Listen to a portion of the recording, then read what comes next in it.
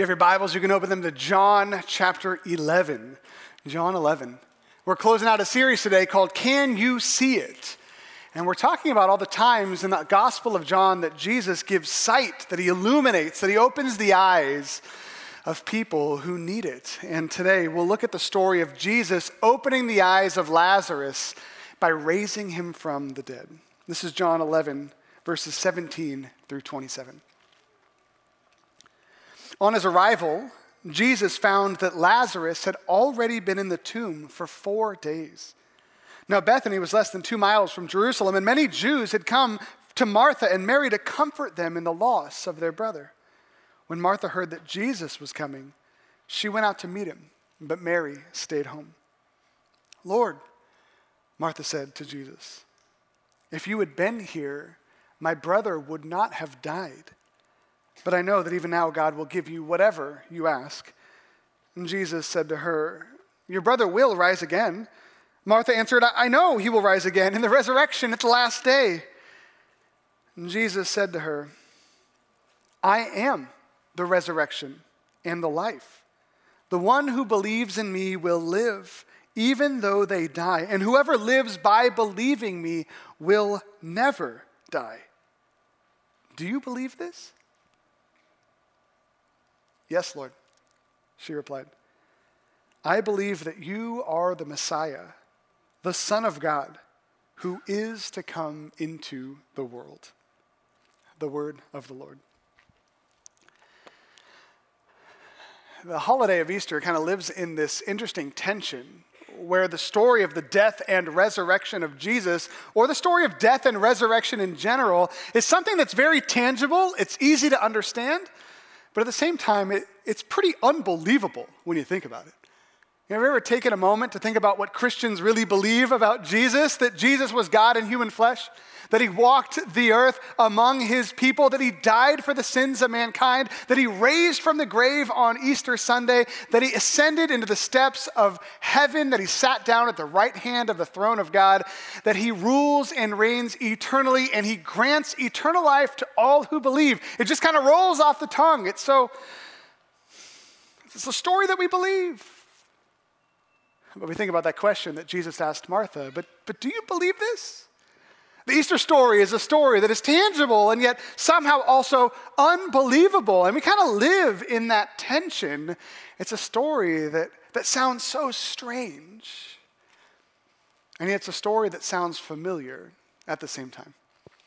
I was thinking about just how much the Easter story is woven into the fabric of our lives when I was watching TV the other day. We were hooked on this show on Disney Plus called WandaVision. Have you seen that show?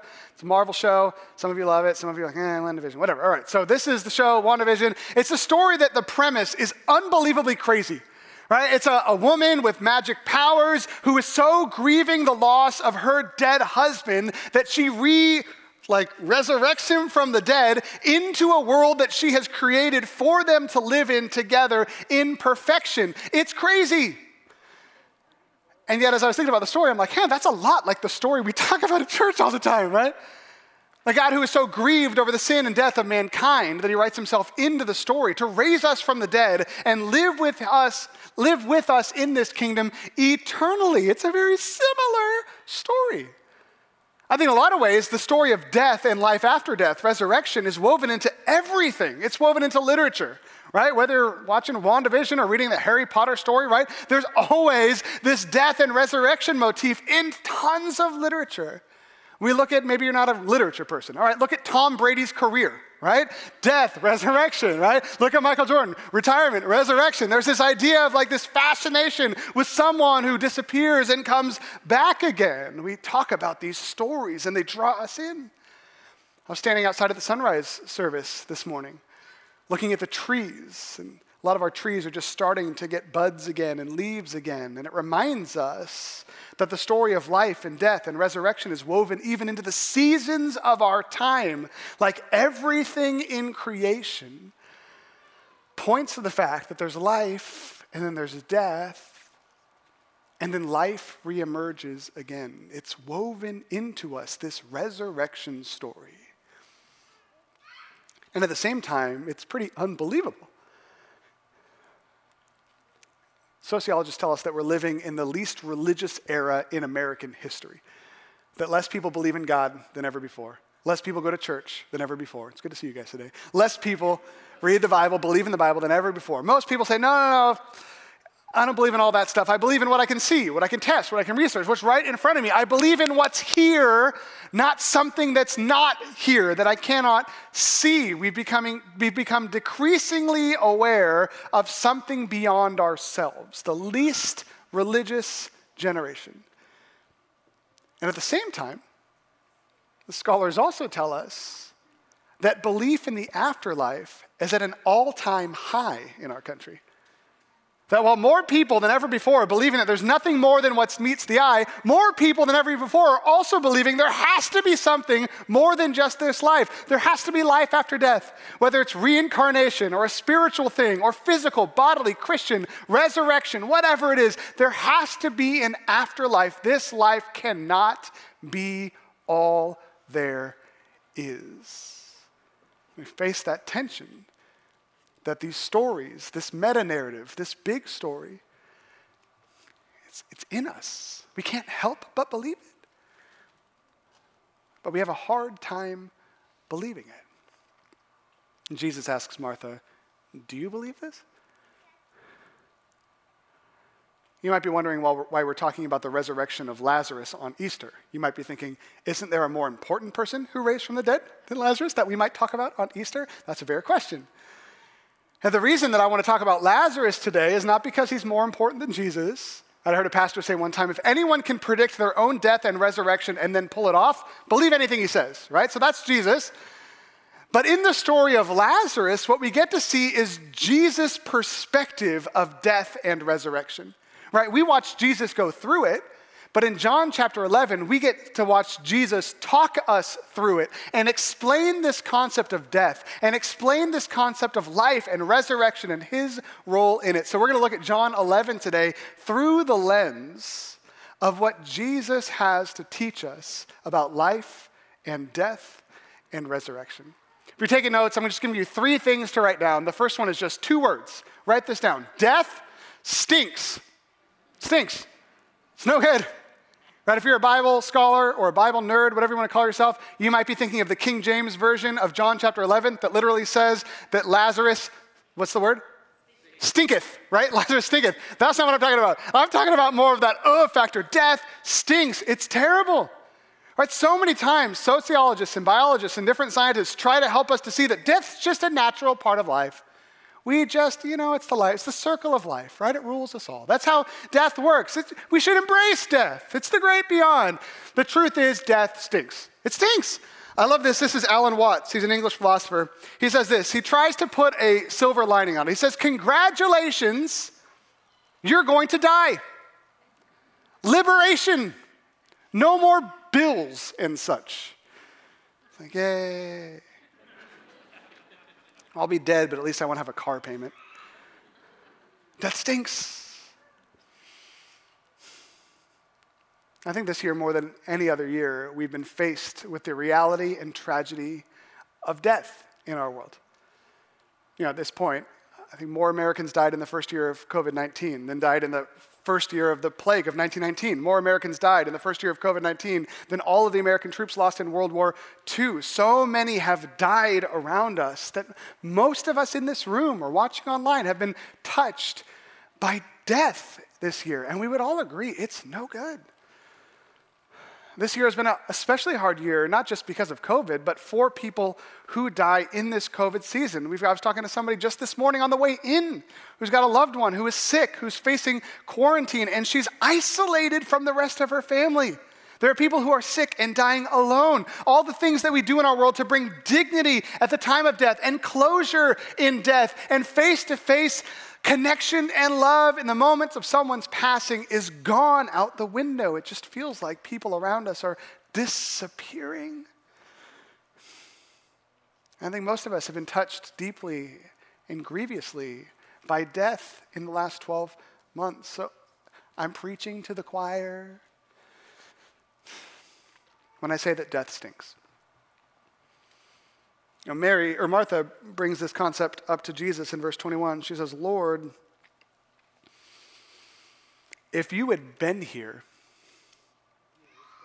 my brother would not have died. Scholars say she's not really being mad at Jesus. Most likely, she's just bringing this realization of truth. Like, Jesus, you showed up too late. Some of us have had those conversations with God. We pray and seek God's face, asking him to bring healing, asking him to bring help, asking him to bring life to a loved one, and then they pass. And we come to the Lord and say, God, if you showed up, they wouldn't have died. God, you came too late. And what I love about the story of Lazarus, obviously, is it does not end in death. But even before Jesus raises Lazarus from the dead, he takes time to experience the pain of death with the community. And if you are taking notes today and you wrote down death stinks, I'm going to give you a couple more words to add at the end. Death stinks and God mourns with us. And sometimes it feels like we're just down here on this planet helpless and God is watching us all wither and die. Where a big part of the Easter story is that God came down to this world. He wept with his creation. He mourned the waywardness of his people. He lamented over Jerusalem. He died. He suffered with us. He was tempted like we were. He carried the burdens of this world. Death stinks and God mourns with us. And we see Jesus doing this in the passage later than the part that we read in verse 33. It says, when Jesus saw her weeping, and the Jews who had come along with her also weeping, he was deeply moved in spirit and troubled. And one translator translated deeply moved in spirit and troubled as Jesus was gut punched and angry. And this was his posture towards death and suffering and dying. Have you ever felt that gut punch when something terrible happens? You get bad news on the phone. Somebody calls and says, so-and-so has this sickness or this death or cancer has come, whatever. You get that initial gut punch. Jesus experienced that. He was gut punched and he was angry. He was troubled. Something in him started to well up, not angry merely at the situation, but angry at death itself. We see that Jesus' response to the death of Lazarus was because the posture of God towards death was one of grief and deep lament, and also fury. Death stinks, God mourns with us, and then we see that God, this is point number 2, God has a plan to conquer death. He comes and reveals that plan to Martha. In verse 23, Jesus says to her, your brother will rise again. And Martha she thinks she knows what he's talking about, because the Jewish people of those days knew that Jesus was one of those in the camp that believed in resurrection. Martha apparently also believed in resurrection. She knew, right? In the same way that we console ourselves. Someone dies, I'm going to see them again. Right? My mom passed away several years ago, and we talked to our kids. Someday we're going to see her again. There's something about resurrection we look forward to. Your brother will rise again. And Martha says, yes, Lord, I know. He'll rise again at the resurrection of the last day. Someday Messiah will come. And when Messiah comes, he will enter into the city. He will raise the dead. We'll join together and start his kingdom. Yes, we look forward to that. There is life after death. But Jesus says, no, that's not what I'm talking about. It's not merely that God has a plan to conquer death. I'll give you 2 more words. God has a plan to conquer death right now, Jesus says. Not later. Your brother is not going to rise again in the last day. He's not going to rise again and go to heaven when he dies. Your brother's going to rise again in like a minute. It's about to happen. Jesus told the disciples, Lazarus has fallen asleep, and I'm going down there to wake him up. God has a plan to conquer death right now. He says this to Martha, I am. Right? Anytime you see I am in John, right? Circle it, then highlight it, then bold it, then rip it out of your Bible, then circle it again, then tape it back in again. I am, for emphasis, I don't know. I am, ego eimi, the resurrection and the life. The one who believes in me will live, even though they die. And whoever lives by believing in me will never die. So do you believe this? It's hard to believe. Jesus says, my plan for new life starts now. Some scholars say that one of the most remarkable things about the resurrection of Jesus Christ from the dead was not merely that he rose from the dead, but that what Jesus was promising was that a resurrection would happen to those who believe before the end times. There's something about Christianity that's different than every other religion in the world. We do not merely believe in life after death. We believe in life that starts the moment we believe in Jesus, and that's what he's trying to teach us in this passage. I'm coming to wake him up. Eternal life starts now. Right? There's nothing better in the Christian church than to experience new life that people just step into in this world. We had this happen a couple weeks ago. We were talking about Nicodemus. Remember that sermon? Nicodemus is the one who's totally blind, and he says, Jesus, we can see that you're a prophet. Jesus says, no, you can't. You need to be born again. He's like, what does that mean? He says, the Spirit needs to come and give life to you. And it's this message that we're all blind until God gives us eyes to see. After the sermon, Pastor Mark was up in the balcony, and this couple came out. And the husband goes to Mark Tyler and says, hey, why do you come to church? Mark's like, I work here. No, he said, I come to worship Jesus, right? He's like, you doing all right? He's like, yeah, I'm doing good. And so Mark says, well, what did you think about the sermon about Nicodemus? And the guy says, I loved it. I loved it. I'm wondering why you keep coming back, because you get this. Mark is like, what do you mean? Do you feel like you've been born again? The guy's like, no way. Mark's like, well, do you want to be born again? The guy said, yeah, desperately. Mark's like, let's just go talk about it, right? So they go around the corner, and Mark's kind of walking him through the Nicodemus story, the gospel presentation. The guy's like, I need new life. Mark's like, well, this is what Christians believe. He gives them something to believe. The guy's like, I believe that. Mark's like, let's pray. They pray. He finishes his prayer. He's like, I feel like I get it for the first time. And Mark's like, what about your wife? Does she get it? He's like, I don't know. He cared, though. He did care. Because Mark's like, do you want to go talk to her? He's like, yeah, let's go. So then they go back to the balcony. His wife didn't see this whole thing happen. And they go back, taps her on the shoulder, and Mark's like, hey, tell your wife what just happened. He tells her, and then Mark's like, hey, have you been born again? She's like, I don't think so. He's like, do you want to? She's like, oh my gosh, yes. It's like, okay, right? They go back around the corner. There's like a special prayer spot, I guess, on the stairs, right? They go back around the corner, right? Have the same conversation, talk through the same concepts, give her some words to understand faith. She's like, yes. Then she prays to the Lord. She gets up from that prayer, her husband's arm around her, and it's like they got up and their eyes had been opened. They saw the world differently from that moment on. Mark says he's talking to them every day now. They're calling him on the phone. Mark, I just saw this thing today in the Bible. I saw this thing today in the world. I feel like I'm seeing the world like I've never seen before. It's like they received life for the first time. And we talked in that Nicodemus sermon that all of us are physically alive, and yet many of us are spiritually dead until God gifts life to us. And that's the promise of Jesus, that God has a plan to bring life right now. He asked her that question, Martha, do you believe this? That's like the hardest question to ask, right? If you're talking to a friend or talking to a loved one or a parent, whatever. Do you believe this stuff? It kind of puts Martha on this hinge, right? No, I'm not sure. Yes, I do, right? I might ask you, do you believe all this that we're talking about? And you might say, amen, yes. You might be like, I don't know. Martha's answer is pretty interesting because it's not the simple yes. She gives him more. In verse 27, yes, Lord, she replied, I believe that you are the Messiah, the Son of God, who is to come into the world. That's a pretty well-formed answer, especially from a woman who's grieving the death of her brother 4 days ago, but she just spits it out. Jesus, this is what I believe about you, your identity, your mission. Yes, I believe. And scholars look at Martha's response and they say, this sounds less like a basic answer and more like a creed.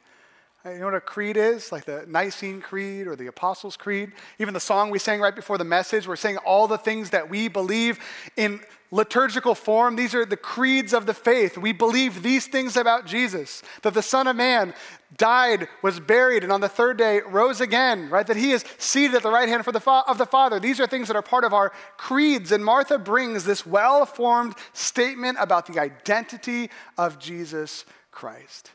I think a lot of times we teach in churches like ours, and we will continue to teach this, that resurrection life begins the moment you believe. And that's true. But what we see in this story is something a little more deep and specific. And if you haven't written anything else down, just write this one down and we'll call it a day. Resurrection life begins the moment you believe that Jesus is who he says he is. Now that's the distinguishing factor. It's not resurrection just begins the moment you believe in resurrection. Or you get eternal life the moment you're like, yeah, I think it's a thing. No, that's not how it works. Martha gives this creed. Yes, Lord, I believe that you are the Messiah, the Son of God who is to come into the world. Resurrection life begins the moment you believe that Jesus is who he says he is. He says, I am the resurrection and the life. Whoever believes in me will never die, and whoever lives by believing in me will live even though they die.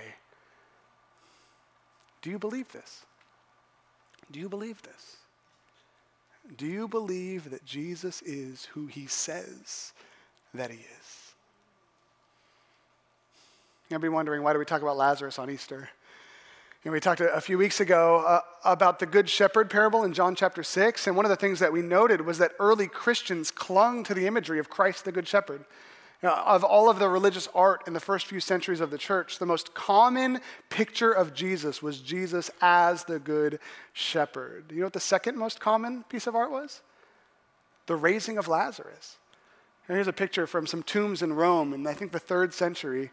These catacombs had this graphic or images like it painted all over it. I saw one where there was actually an entombment in the wall, like this slit in the wall where they'd put a corpse. And around the corpse, the slit for the corpse was this exact same image of the tomb of Lazarus, of Jesus calling him forth, of the crowd looking on, of God in the heavens looking down and bearing witness to the fact that Jesus was raising Lazarus from the dead. They clung to this image. This was painted even more than the Easter image. Why? Because in the Lazarus story, we get to see what the resurrection of Jesus Christ does for us. And we get to see Christ risen from the dead on Easter Sunday, and we think the implications of this are outstanding, astonishing.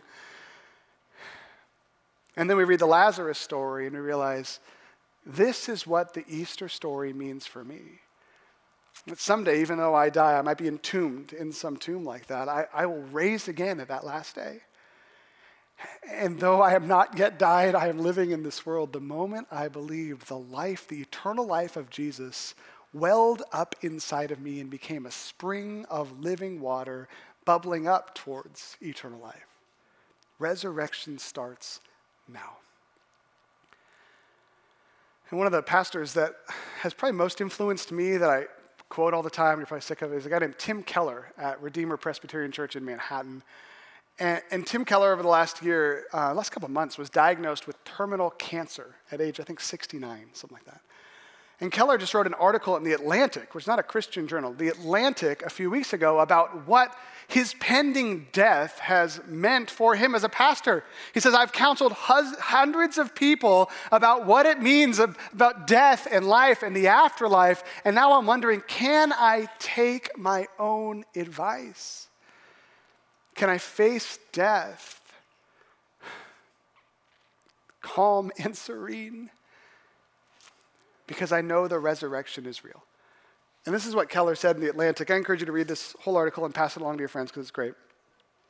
He says this near the end of the article. He says, most particularly for me as a Christian, Jesus' costly love, death, and resurrection had become not just something I believed and filed away, but through this process of mourning his own death, he says, but a hope that sustained me all day, Keller says, I pray this prayer daily. Occasionally it electrifies, but ultimately it always calms. This is Keller's new daily prayer, knowing his death is imminent. It says, and as I lay down in sleep and rose this morning only by your grace, keep me in the joyful, lively remembrance that whatever happens, I will someday know my final rising because Jesus Christ laid down in death for me and rose for my justification. I have a peace in my life. He says these last few months even, I've had a peace I've never had before because I've had to believe the gospel, that I have new life in this world today, and that I have new life waiting for me in the next. And whether you believe this or not, this is the centerpiece of the Christian faith. Even today, as we pray, maybe this is a chance for you who is far from God. Maybe you've never had your eyes open to these things, to pray that God would illuminate you to the truths of the scriptures about the resurrection story of Jesus Christ. May you see in the Lazarus story a picture of yourself when Jesus calls you from your tomb. So I want to read the end of the Lazarus story, then we're going to close in prayer.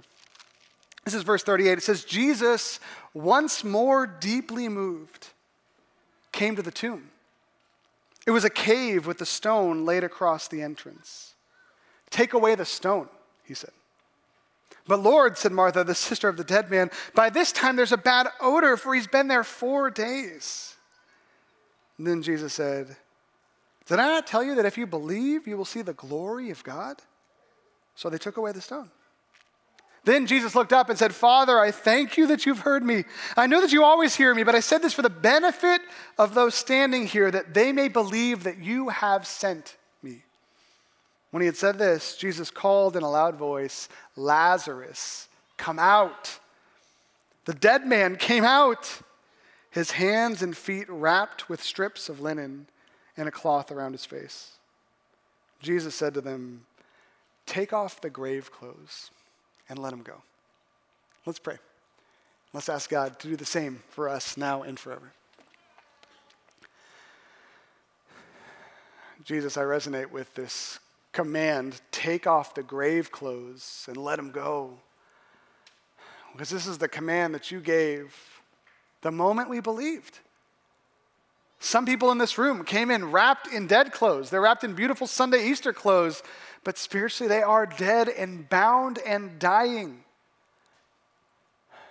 And your resurrection brings life to all who believe. I pray for anyone who needs life today, that they would turn to you and receive that life. They'd confess their sins, find you faithful to forgive those sins. They'd ask you for life, and they would find new life welling up in them in that moment. That you'd replace their heart of stone with a heart of flesh. That you'd give them new affections, a new outlook, a new lifted spirit, and a new confidence that this world is not their own and not their home. That they are awaiting a resurrection that will last forever. I pray for anyone who needs to hear that, believe that, pray that even in these next moments, they would turn to you and find healing. I pray for all of us that the resurrection story of Jesus would be so ingrained within us that it powers us day by day. Let this story never get too far from us. Let it get too familiar to us. Never let it be so familiar to us that we forget the power of the one who died for our sins and rose to new life. Let us live in newness of life because of the resurrection of Jesus Christ from the dead. We pray this in his name. Amen. Hey, well, on the way in, you probably got a communion cup with a little piece of bread on top. And as we sing this next song, if you are a believer in Jesus, this is a time for you to prepare that communion, and we'll receive these elements together in just a few minutes. If you're not a believer, just spend this time and ask God to open your eyes to the truth of who he is, and I'll come up and lead us in communion in just a couple minutes. So we'll prepare. If you're at home, you've got a few minutes to prepare, and then we'll receive communion together.